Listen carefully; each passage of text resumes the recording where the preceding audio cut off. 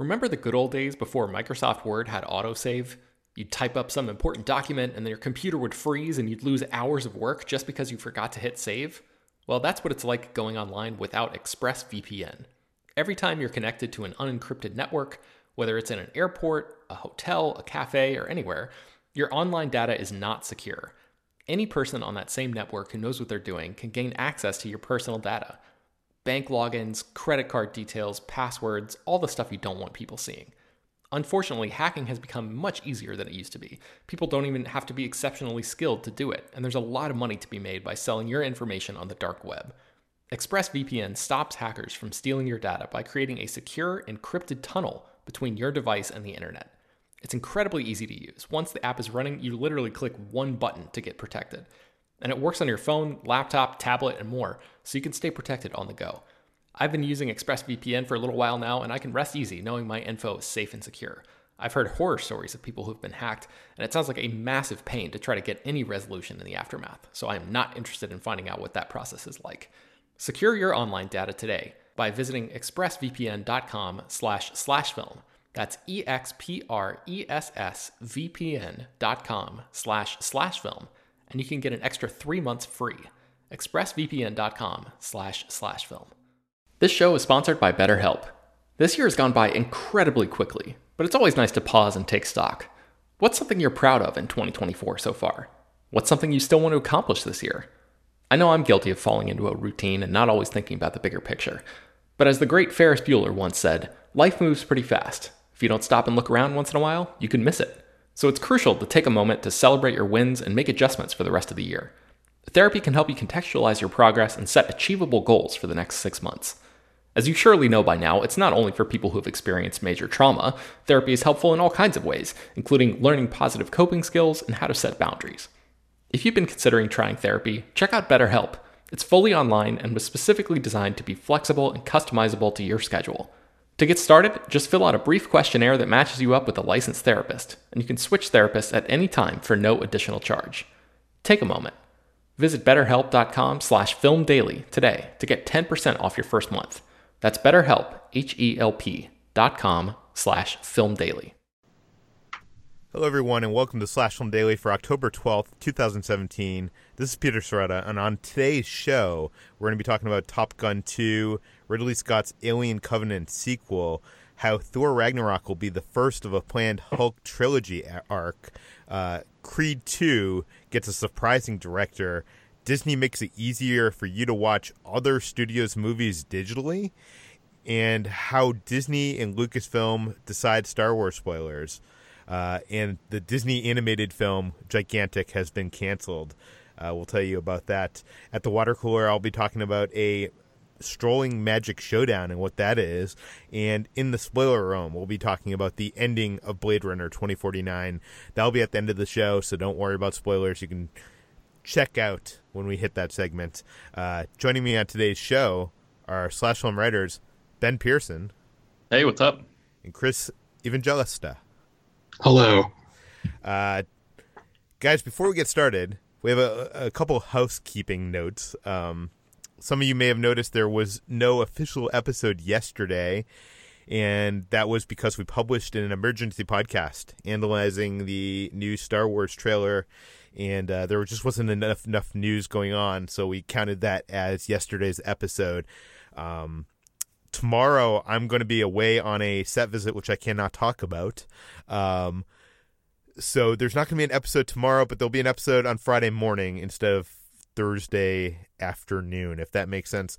Probably the worst decision about starting this podcast is calling it Slash Film Daily, because it makes us have to produce a show every single weekday.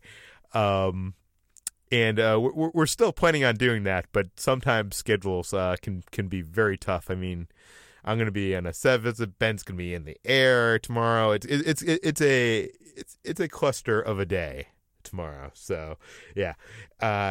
Anyways, let's get to today's show because we have a ton of stuff to get to, and I imagine that we're going to go over our time limit because there's a lot of news. But before we get to the news, let's come over to the water cooler. There's something I wanted to tell you guys about. Last night I went to the Magic Castle, and a couple times a year they have this thing called the Strolling Magic Showdown, and it's this competition. It's held only for members and their guests. It's basically, if you are a member of the Magic Castle, a magician member, you can compete in it. I did not compete. I wanted to check it out and see what it was like.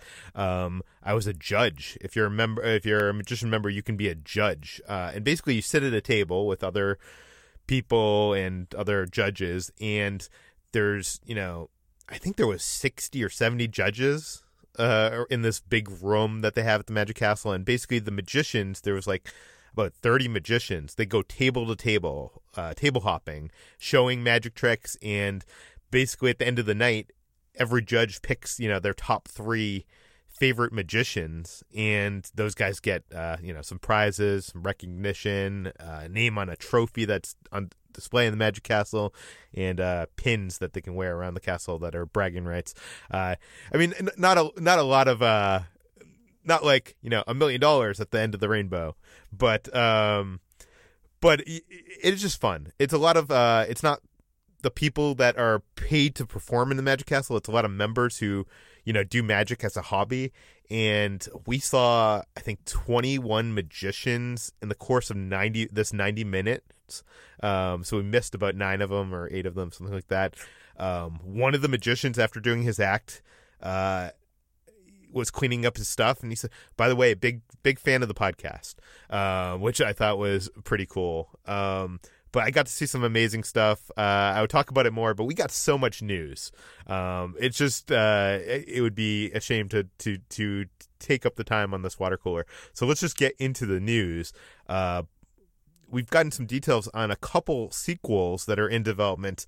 Some surprising details about Top Gun 2 and Alien Covenant's sequel. Ben, you wrote the story for SlashFilm.com. What do we know? Yes, Tony Scott, the director of the original Top Gun, was originally going to direct Top Gun 2, but unfortunately he died in 2012, so that project has been sort of in limbo ever since then.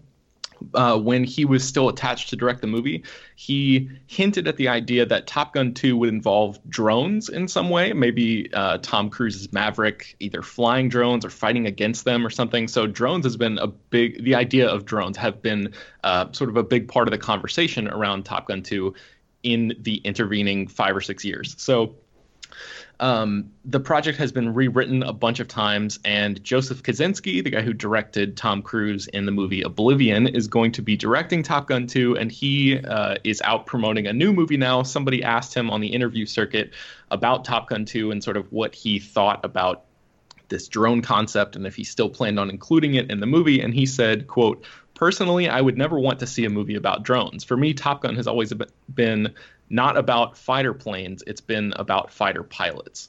So that sounds to me like the idea of drones, after years and years of, being attached with, sort of linked with this concept of Top Gun 2, has now been kicked to the sidelines. Cruise himself has talked a lot about how they are looking to sort of recapture the same vein, the same tone as the original. It's going to be like a competition film, much like the first one was. So this sounds like good news for people who were maybe not thrilled at the idea of seeing Cruise, pilot a drone from a control room somewhere. It sounds like he's actually going to be up in the air and front and center in the action on this. I still think that drones are going to be a part of this. It's, so much what is going on in today's world. I think it's going to be that these Top Gun guys are kind of being phased out and drones have kind of taken over, and I'm betting that there's going to be something, drones are outlawed or drones can't be used on specific missions in a specific country, whatever, and they're going to have to bring these guys back and, him maybe mentoring a young fighter pilot. That's what I'm betting, but who knows? Yeah. And then also Ridley Scott is directing a follow-up to Alien Covenant. Who knows how many Alien movies he's going to make when all is said and done, but he is talking about the next movie. And when somebody asked him about what his approach was going to be for that next film, which is still untitled at this point, he said, quote, "I think the evolution of the alien himself is nearly over, but what I was trying to do was transcend and move to another story, which would be taken over by the AIs. The world that the AI might create as a leader if he finds himself on a new planet." we have actually quite a big layout for the next one. So that's his latest update on where he's thinking about taking the Alien franchise. If you have seen Prometheus or Alien Covenant, this probably isn't that much of a surprise considering how much Scott really loves the characters of David and Walter, who were played by Michael Fassbender in those movies. And he seems far more interested in their mentality and the exploration of them as characters and their relationship with humanity than he does about any of the human characters in those recent Alien films. So, yeah, I mean, it's not too surprising, but it's definitely interesting that a movie with the Alien name on it is probably not going to feature that many more iterations of the physical alien itself. See, this is so disappointing to me because, I go to an Alien movie for aliens. The last Alien movie, Alien Covenant, I was highly disappointed in because, of who the bad guy is in that movie. And, once they got to the aliens, it was fun for me. That last half an hour is a lot of fun, but I feel like the middle portion of that movie, because it's kind of that swerve towards what Ridley Scott wants to do and not what the franchise is, didn't work for me. What do you guys think? Chris, how about you? Well, so I really liked Alien Covenant. I'm one of the few people who liked it. I know a lot of people did not care for it. I do agree that it is a little deceptive to sort of shoehorn this plot into an Alien film, but at the same time, I really kind of like the David plot. I really like the way Michael Fassbender plays that character. And I kind of agree with Ridley Scott that there's really not that much even left to do with the aliens at this point. Or you're just going to keep being sort of derivative if you keep sort of just retelling the same story over and over again. So I don't know. I personally kind of like the idea, but I could also see people just being annoyed that he basically used it's sort of like a backdoor pilot. He just used the Alien franchise to launch this whole new thing. Yeah. Yeah, I mean, it seems like it's definitely something Scott is interested in, and the idea of humans meeting their creators or technology meeting its creators even is a theme that's run throughout his entire body of work, really. So anything where he can sort of laser focus in on that sounds like something that he is going to gravitate towards. And it sounds like this has become his pet franchise where he can explore those ideas in a more full, like a sort of a deeper way than he has been able to in any other movies that he's worked on so far. The weird thing is I'm not against him exploring other things. I liked the David character in the first movie.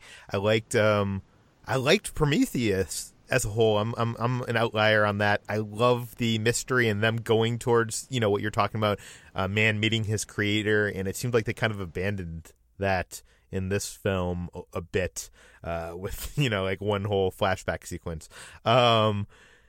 I don't know. I wanted to see them go more in that direction, but we'll have to see. We'll have to see where this goes. One thing that we're not going to see is a Hulk movie. As you know, Universal owns the rights to the Hulk movies. Marvel Studios has the rights to have Hulk in their films, but that's not going to stop them from doing a 3-part story arc in the Marvel Cinematic Universe. Chris, you wrote this up for Slashfilm.com. What do we know?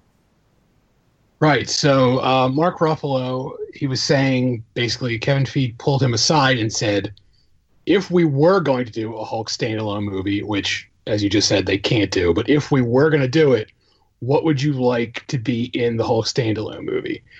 And Mark Ruffalo basically laid out a bunch of ideas. He doesn't say what those ideas are, but he laid out a bunch of ideas. And the idea became basically to put those standalone Hulk ideas into the next few Marvel films. So Thor Ragnarok is going to be the first part of a basically 3-story arc for the Hulk, starting with there and continuing on into Avengers Infinity War. Where can we see this going? Do you have any idea of like what this arc is? I mean, it's the details are very vague, and I haven't seen Ragnarok yet, so I don't know. I don't really know what they're hinting at, but Mark Ruffalo does say it ties into the fact that the Hulk talks now, basically. In the previous Marvel films, the Hulk didn't really have much to say, other than like 1 or 2 words. But as the trailers for Ragnarok show, he's actually having, full conversations here. And he says that actually sort of ties into the whole arc thing about building the character up, separating the character from the way the character's been presented in the past. So that's sort of like a hint. It's not much of a hint, but that's what Mark Ruffalo said. Yeah, I have seen Ragnarok. I'm not going to reveal anything that hasn't been revealed, but it has already been said that Hulk, since we last saw him, since he went into space, he hasn't been Bruce Banner since then. So it's been, a couple years of Hulk being the Hulk and not being Bruce Banner. It's the opposite of what has happened, where it's been mostly Bruce Banner and, him turning into the metaphorical werewolf at night. Do you know what I mean? So I think that's going to have some play in it. It'll be interesting to see what they do, because he's talking about, obviously, the two Infinity War films as the other two parts of this arc, right? Right, yes, correct. Okay. Also, news came 2 days ago, right around the time that the Star Wars trailer dropped, and that was that Creed 2 now has a director, and that director's name is not Ryan Coogler. I am so torn about this, because the director who is going to helm this Creed sequel is Sylvester Stallone. He's not a stranger to directing. He's proven himself directing Rocky films. He directed Rocky 2, 3, 4. I believe, he kind of got criticized for those. He found his redemption with Rocky Balboa. I don't know. The reason why I liked Creed so much was because of what Ryan Coogler brought to it. He announced on Instagram that Michael B. Jordan is going to return for Creed 2, which he's going to direct. We do know that he's been teasing that we will see the return of Dolph Lundgren's character, Ivan Drago, and possibly, someone related to him. That's all we know about the story. What do you guys think? Is now that Ryan Coogler is not attached to direct this film, are you interested any less than you were previously? Man, it's weird, because I love Creed, and I think Coogler was the perfect guy to bring that story to life and sort of pivot that franchise in such a fascinating way.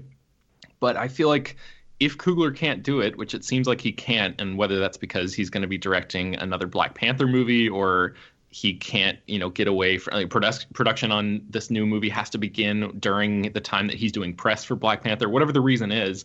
I feel like Stallone is the second best person that I would want to direct it. He has the most experience with this franchise, more than anyone. He started the whole damn thing. So, and looking at the list of movies that he's directed far more Rocky movies than any other movies that he's done. And he definitely has a handle on what this franchise is and what it can be. I hope that he's learned the lessons that everyone else has taken away from Creed, which is Stallone at this point is much better in a supporting capacity, and this franchise should belong to Michael B. Jordan at this point. So as long as he doesn't try to, overextend his reach as Rocky, I think he understands the legacy of this character and that it means a lot to a lot of people. But I think he also knows that it's also a whole new story for a whole new generation. So I'm cautiously optimistic. You think he could shoehorn himself as Rocky in flashbacks? That's what you're suggesting? Well, I mean, it's possible. I don't know. Yeah, we'll see. Chris, any thoughts on this?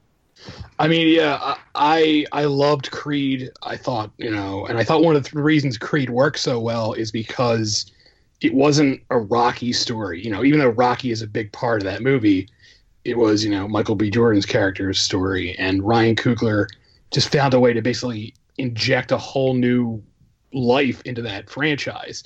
And, I like Stallone. I like Rocky Balboa. I think that's one of the best films in that franchise. I do worry that his ego will get the better of him, and he'll try and make it more of a more of a Rocky sequel than a Creed sequel. And I do worry that might happen. I hope it doesn't. I hope he knows better than that. But I also feel like, as much as I like Stallone, he's always seemed like an actor who has this sort of ego where he's not really able to understand that he needs to sort of step aside and let someone else take the reins. I mean, I remember reading stories during the making of Creed, he kept trying to sort of influence it more than was initially intended. So, but who knows? I mean, it might work out. By the way, I remember during the production of Creed, he Instagrammed a photo of the script on like a table, and it was on its last page, and people zoomed into it and saw the spoiler of the ending of that last movie. So he's not the smartest with social media as well. No. Moving on. Disney Movies Anywhere is a service that lets you, when you buy a physical movie, you can unlock it on your computer, on your iPad, on your Apple TV, on your Amazon account. It goes across a bunch of different services. It's better than these just digital copies that just unlock it on one service. It unlocks it on all of them. And we have learned that basically they are going to allow other studios to use that technology. So Disney is going to be allowing other studios to be able to, for you to be able to unlock movies digitally across all your platforms. Ben, you wrote this for slashfilm.com. What do we know? So Bloomberg released this report that said that 20th Century Fox, Universal Pictures, and Warner Brothers have come on board for a newly branded Movies Anywhere app or website, or probably a combination of both, because that's currently what Disney Movies Anywhere is. It's an app and a site that you can visit. And yeah, it basically, all of these studios are coming together. Lionsgate is apparently interested. Sony, there's no word yet on their involvement, but I've heard some stuff that they might be interested as well. Paramount might end up joining later, but they're currently sort of out in the cold because of financial disagreements over their involvement in the whole thing. But yeah, I guess there was a rivalry between Disney's Disney Movies Anywhere app, which launched in 2014, and Ultraviolet, which was the sort of rival platform that was backed by a lot of the other studios. And Peter, you were telling me that Disney seemed to really get the tech right when it comes to Disney Movies Anywhere. They really, sort of cracked the code and found a way to make it super easy and intuitive and just like a good user experience. Whereas Ultraviolet was largely despised from, by consumers. And I've heard so many complaints about that service. I've never really used it myself, but I have only heard bad things basically about Ultraviolet. I would actually pick up a Blu-ray in the store and not buy it because I see that the digital copy was Ultraviolet. That's how much I hated Ultraviolet.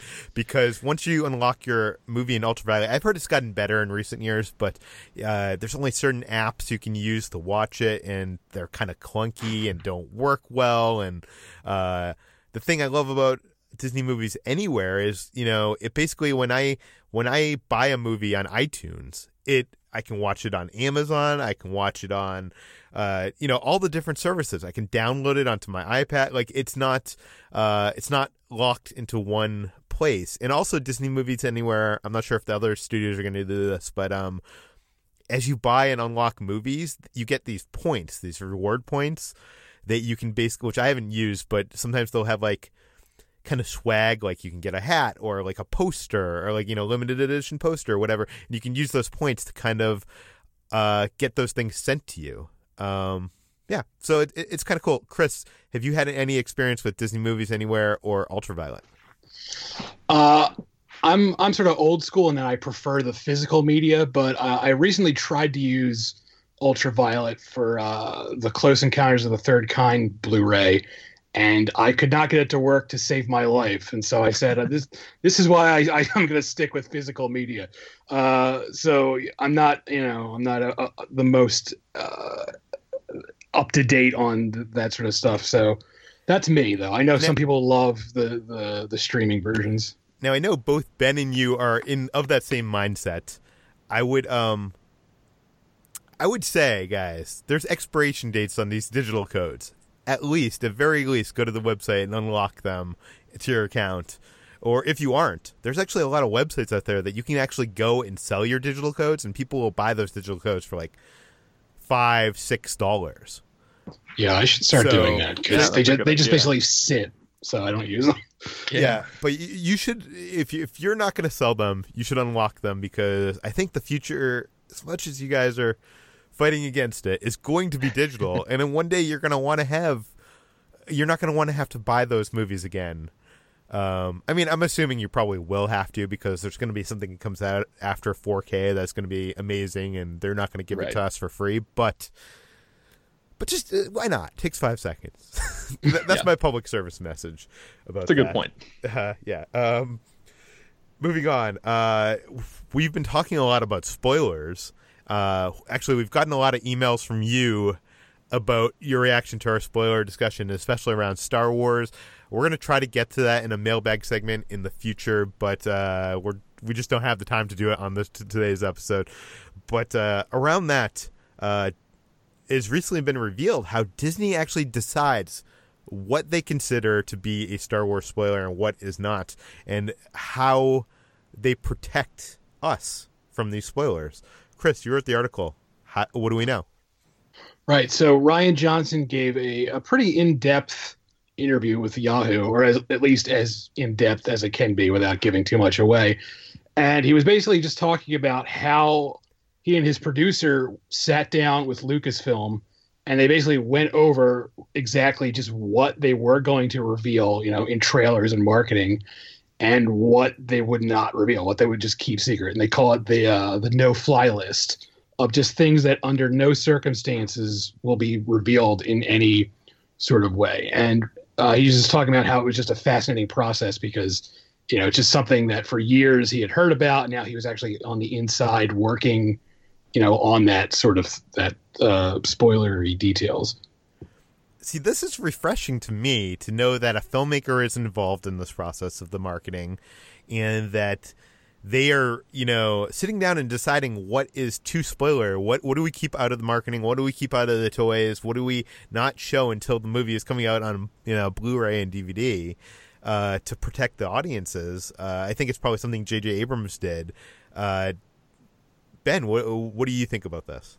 I love it. I mean, as somebody who is sort of averse to spoilers in general, and tries to go out of my way to avoid, a lot of the TV spots and stuff that I feel is like a little bit excessive when it comes to, the marketing campaign ramps up right as it gets, the movie gets really, really close. I'm glad that Johnson and his producer have sat down and said, all right, there are some things that, are definitely going to be in theater reveals, and there's no way that any of this stuff is going to be able to leak beforehand, barring somebody from the inside of Disney leaking it and probably getting fired and sued and all of that crap. So it's I love hearing that there are definitely going to be surprises, even for people who obsessively watch all the trailers. And I know you guys are sort of more in that vein than I am. But so, yeah, I'm glad for me, and I'm glad for you, too. I'm glad that even the people who go frame by frame through all the footage, which we tend to do on the site,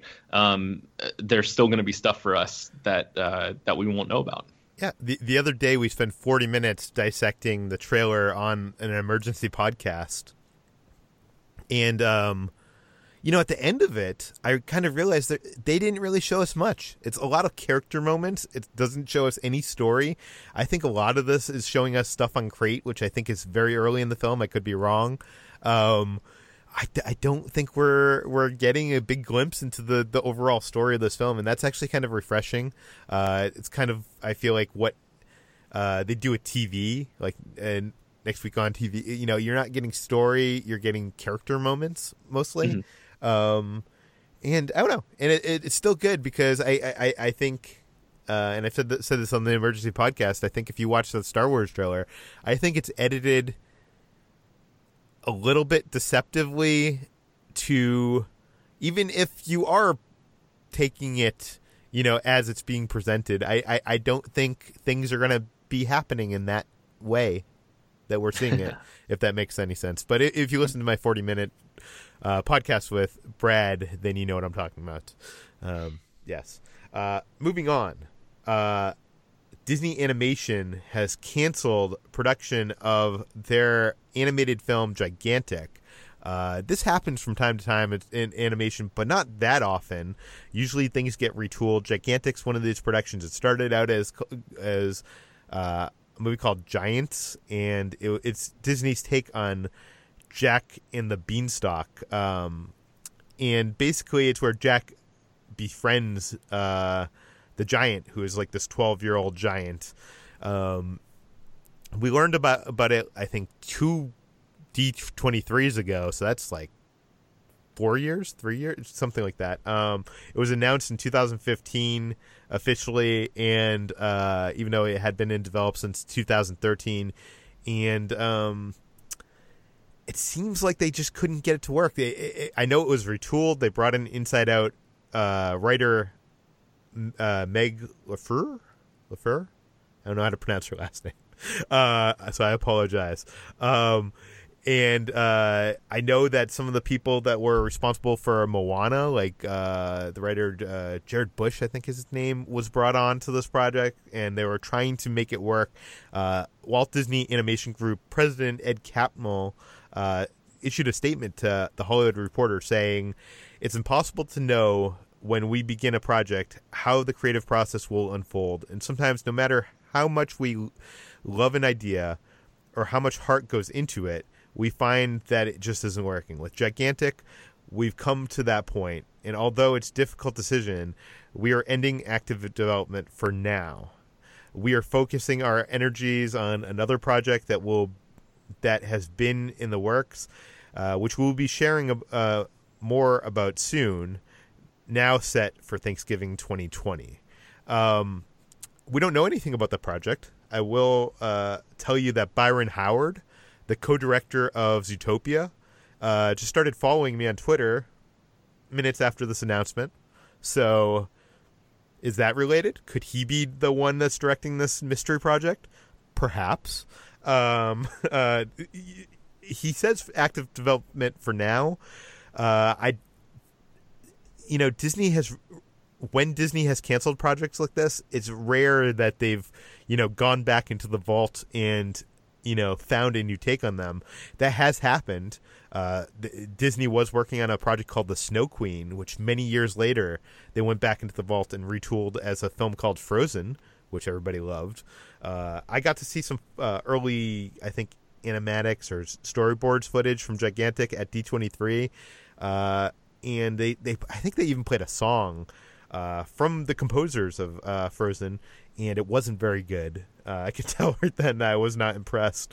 So I don't know. I'm not sure how to feel about this. Were either of you excited about Gigantic? Is this bad news for you? Chris, what do you think? I had never heard of the project until I saw it got canceled. So I'm not too broken up over it. I am a little surprised just because I can't remember the last time I remember a Disney project like this being canceled. Like off the top of my head, I can't remember anything. I remember a lot of things being retooled, like The Last Dinosaur, the Pixar film, got heavy retooling. I remember that, but for them to just outright cancel it does seem like kind of a big deal. I don't remember that happening that often. Wasn't there one about a gecko, a Pixar project about a gecko that got scrapped? Yeah, that was a Pixar project that was called Newt. There's also another project recently called The King of Elves, which is based on, I think, a fairy tale or a short story. And that was canceled by Disney Animation, I think, 7 or 8 years ago. But, I actually thought there wasn't that many projects canceled. But if you do a Google search for, animated projects canceled by Disney, there's a long legacy of this. There's a long legacy of this happening throughout the decades. But it doesn't happen that often. It's, every, I want to say 5, 6 years, 7 years. For me, it's refreshing that they would just decide to do that instead of just pushing forward, because it has to be easier for them. They put enough money into this. It had to be easier to just put out a crappy movie, right? Instead of admitting that they didn't have it. And I feel like it would be so much easier for them to just finish development, go forward down this road that they've already gone, halfway down or more, and just put out a movie that they didn't believe in because they know that it's a Disney animated movie and it would make money. So I'm actually sort of like, okay, well, good move, Disney. Like I'm like applaud their decision to actually do the the creatively correct move and just abandon something when they know for a fact that the story isn't working. Yeah, this film was originally going to come out in 2018. It was bumped back to 2020, so that shows how far along in development they were. You know, this idea was something that was pitched in 2013. So it's been in development for, 4 years? 4.5 years? That's quite some time. Usually an animated film takes 5 years from pitch to, final cut, or at least from what I've heard, these computer animated films. So you're right. They were far down in development. I don't think they were in the animation process. They were still in the storyboarding animatics kind of phase, I think. But yeah, it is good to see that them willing to. I mean, I'm betting they spent many millions of dollars on this project, and it's being abandoned because of artistic integrity. Yeah. And yeah. And actually, I'm seeing. I'm not sure what you guys think of this, but I'm actually more excited these days. I used to be a Pixar fanatic, and I'm more excited these days for what Walt Disney Animation has been producing than what Pixar's been producing. It almost seems like John Lasseter kind of, I know he's still at both studios, but it seems like he's been putting his effort into Walt Disney Animation more and making that back to the prestige that it once was. So, a move like this is commendable, very commendable. Yeah. Definitely. Okay, so let's get to Blade Runner 2049. We're going to step into the spoiler room. If you have not seen Blade Runner 2049, turn back now. Turn off the podcast. Don't continue any further because we're going to be talking spoilers in the spoiler room. Chris, you wrote the story up for slashfilm.com basically about the Blade Runner 2049 ending. The screenwriters revealed secrets of that memorable final scene, including alternate takes. What do we know? Right. So there were two writers in the film. There was Hampton Fancher, who also co-wrote the original Blade Runner, so he wrote a draft, and then Michael Green came in and basically rewrote his draft. And the ending of the film, as it is now, was not in Hampton Fancher's draft. Michael Green is the one who basically added that. And so yeah, they went over several ways to do it. Some of the ways had dialogue in it. Well, and some of the scenes. Before we get into that, let's talk about what is the ending of Blade Runner 2049. Okay, so I mean, I'm not sure if we're going to be telling people that have not seen the film. I'm not sure the point. Right. Well, yeah, let's just say what the ending is, anyways. Okay. You want me to do it? Or? Yeah, okay. Go for it. All right. So basically, the whole movie, it's based around Sean Young's character from the first film had a child, and it's a miracle child, like a replicant, aka a robot, had a baby, and Deckard, Harrison Ford's character, is the father, and the whole movie is basically Ryan Gosling trying to find both the child and also Deckard, and for a period, Ryan Gosling thinks he is the child. But basically, the child has been it's this scientist who's been basically sequestered in this chamber for like 30 years because she's been led to believe she has this immune disease that keeps her from being in the outside world. And so at the very end of the movie, after everything has happened, Ryan Gosling brings Harrison Ford's character to finally see his daughter, and he hasn't seen her, in 30 years, basically. And it's this really emotional moment. It got to me a lot, where basically Harrison Ford goes into the room where she's in, and she has her back to him, and he puts his hand on the glass, and it's all done pretty much silently. And the way Harrison Ford sells that scene is, I think, like the best acting of Harrison Ford's career. And it's just this completely silent moment, and just this look he gives that's just surprisingly emotional especially for a film like this, which isn't exactly, an overly emotional film. And the first film isn't either. It's a very cold, analytical sort of film. So that's the way it basically ends. Personally, I think it's a pretty clear-cut ending, but apparently I'm wrong, and people are reading a lot into it. And part of the story that I wrote up was that Mark Millar has this whole theory about how the whole film is sort of a fake memory that's been implanted into Deckard's head, because he's operating under the assumption that Deckard is also a replicant, which this film doesn't say one way or the other whether it's true. And so, yeah, that's basically his concept that Deckard has been, I guess, imagining the whole movie, which. And you hate this theory. Oh, I loathe it. To me, this is literally the equivalent of, the cliched, it was all a dream ending, which I don't know why anyone would like that, because to me, that robs the entire film of any, weight it had. So, if the whole movie didn't happen, then nothing matters. Why would I want to even watch a movie like that where nothing matters? I mean, every once in a while you can get away with it, The Usual Suspects, where the whole story was made up, so to speak. But for that to be in this film, I don't think it works at all. And one of the reasons Mark Millar gives is Ryan Gosling's character, he's originally called Kay, and then he changes his name to Joe. And Millar's thing is Joe and Kay make joke, which I think is really stupid. I honestly think if it doesn't fit with the tone of the movie at all, the movie is very, very serious. So if they're really trying to say, oh, his character name means joke, I don't buy it. So that's, again, I'm not gonna take away from anyone who wants to believe that. If you want to have your own theories, that's fine. But personally, see, I love theories that make you reconceptualize a movie, but this one doesn't seem to have any merit. It just seems so ridiculous to me. It doesn't seem, I don't know, it's just so the evidence for it is so thin, so very thin.